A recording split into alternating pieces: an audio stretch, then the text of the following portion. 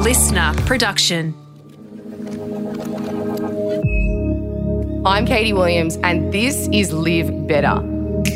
This episode is how to stay mentally strong during lockdown. Remember the start of lockdown? Everything felt new, exciting and fun. We were doing trivia over Zoom, baking bread and making jokes about drinking too much.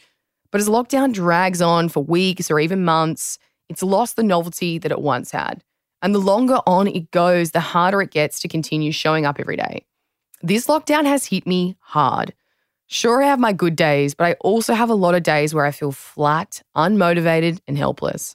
But the things that keep me going are my habits. During lockdown, it's really tempting to throw out our good habits and lean into the chaos of the world.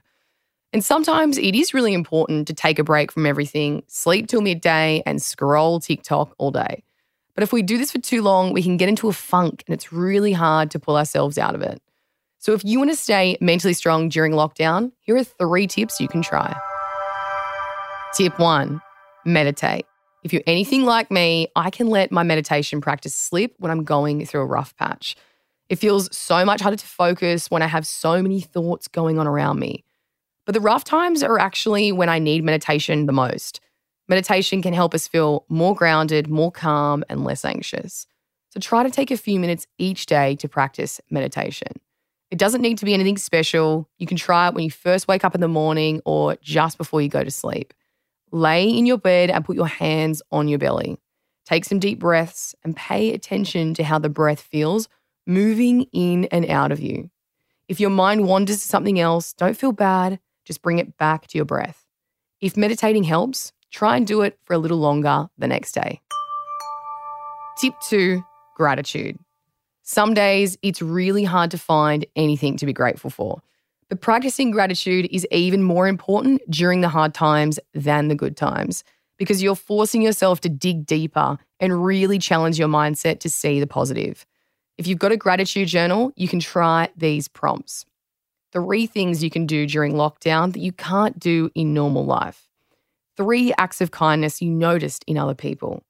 3 kind things you did for other people. And 3 things you're looking forward to when lockdown ends. Tip 3, create a healthy habits checklist. It can be really hard to maintain healthy habits during lockdown because we're so focused on keeping ourselves alive. And there are probably a lot of things that you used to do intuitively that just feels so much harder right now.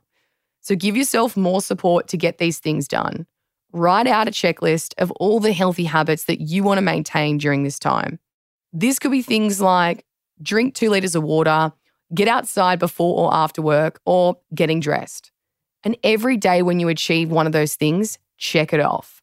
This will make you feel better for doing that habit and give you momentum for wanting to check off more. So, to summarize, meditate, create a gratitude practice, and create a healthy habits checklist.